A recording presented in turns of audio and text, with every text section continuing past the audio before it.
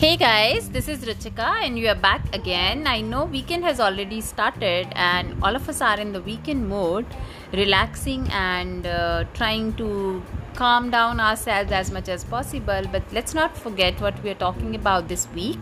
Today's micronutrient spotlight is sodium, and Priyanka is already here with us to tell us more about this nutrient and why it is important. So आज प्रिया से सुनते हैं इसके बारे में और उसके पास और क्या क्या है हमें बताने के लिए। हाय प्रिया।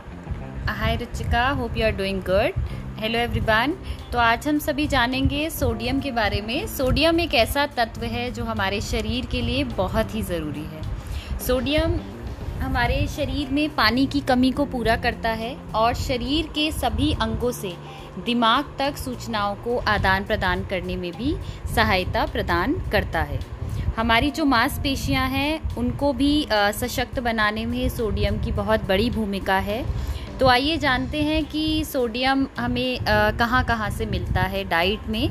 सबसे पहली चीज़, सोडियम का जो प्राकृतिक स्रोत है वो नमक है।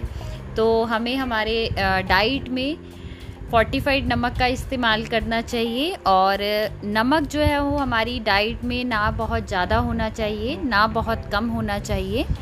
और हमारे कुछ और स्रोत भी हैं जिनसे हमें सोडियम मिलता है, जैसे गाजर, हरी पत्तेदार सब्जियां, पालक, दूध, पनीर, अंडा और अनाज। बट हाँ, इन सभी फूड आइटम्स में जो सोडियम है वो हमें अल्प मात्रा में मिलता है। And I would like to add one more thing here guys.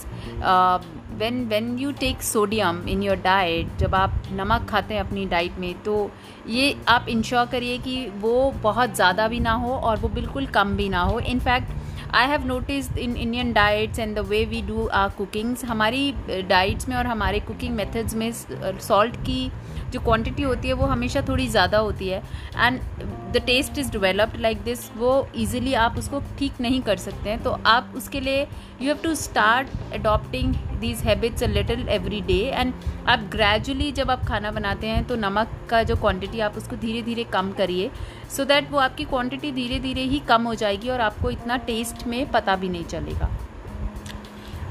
So okay, so I think आप प्रिया से we should be asking her what are the benefits, why sodium is very very important in our diet. तो next हम देखते हैं कि sodium का जो हमारी डाइट है उसमें क्या क्या फ़ायदे हैं। पहली चीज़, सोडियम जो है हमारी बॉडी में अम्ल और क्षार, जो एसिड और एल्कली का जो बैलेंस है उसको अच्छे से मेंटेन करता है। देन बॉडी में वाटर बैलेंस को मेंटेन करने में भी सोडियम की बहुत अहम भूमिका है और जो हमारी हार्ट की मांसपेशियां हैं उनको सशक्त बनाने में भी सोडियम का बहुत ही बड़ा रोल है। So like she mention, sodium is very very important people. आपको सोडियम की क्वांटिटी को एक पर्टिकुलर लेवल पर मेंटेन करना बहुत ही ज़्यादा ज़रूरी है आपके परफेक्ट बॉडी बैलेंस और फंक्शनिंग के लिए। हम प्रिया से ये भी जानते हैं कि अगर सोडियम की मात्रा कम या ज़्यादा हो जाए आपके खाने में तो क्या प्रॉब्लम हो सकती है। पहले हम देखते हैं, अगर किसी की बॉडी में सोडियम की मात्रा कम है, दैट मीन्स अगर somebody is having low blood pressure, तो उसको क्या होता है कि थकान महसूस होती है, सिर दर्द हो सकता है, जैसे जी मिचलाना, भूख का बार बार एहसास होना, और जो मांसपेशियां हैं उसमें भी टेंशन, एक ऐंठन जो है वो क्रिएट होती है। और अगर बॉडी में सोडियम की मात्रा अधिक हो जाए तो उससे obviously, as we all know, hypertension बढ़ता है और जैसे जैसे बॉडी में हाइपरटेंशन बढ़ता है तो हमारी बॉडी में दूसरे रोग जो हैं बढ़ते चले जाते हैं, जैसे hypertension can lead to obesity, diabetes and heart diseases. और हमारा जो मोटापा है उसके साथ साथ जो हमारी किडनी है उन पर भी काफ़ी इफ़ेक्ट पड़ता है और साथ में जो हमारी हड्डियां हैं वो भी जो हैं उनमें पोरोसिटी बढ़ने लगती है अगर सोडियम की मात्रा बहुत ज़्यादा हो जाए, और जिसकी वजह से ऑस्टियोपोरोसिस जो बोन की कंडीशन है वो होने लगती है। तो मैं आप सभी से रिक्वेस्ट करूँगी कि अपनी डाइट में ना तो बहुत ही कम रखें सोडियम और ना ही बहुत ही ज़्यादा रखें। एंड स्पेशली जब भी आप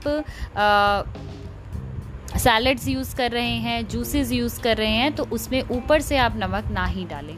so great guys, I think this tip was very very useful, not just for the people जिनको ज़्यादा हाइपरटेंशन है या इस तरीके की प्रॉब्लम्स है, बट उनके लिए भी जो नमक बहुत कम खाते हैं अपनी डाइट में, या उनको लगता है कि आप अगर नमक नहीं खाएंगे तो आपकी बॉडी में ज़्यादा फ्लेक्सिबिलिटी होगी. ऐसा भी नहीं है. You should maintain a proper balance because although it's a micronutrient, this mineral is needed by your body in very small quantity, but it has its own significance and relevance. So guys, we'll be back tomorrow again with another mineral. Till then, you take care and enjoy your weekend. Good wishes. Thank you. Stay safe, stay healthy. Bye bye.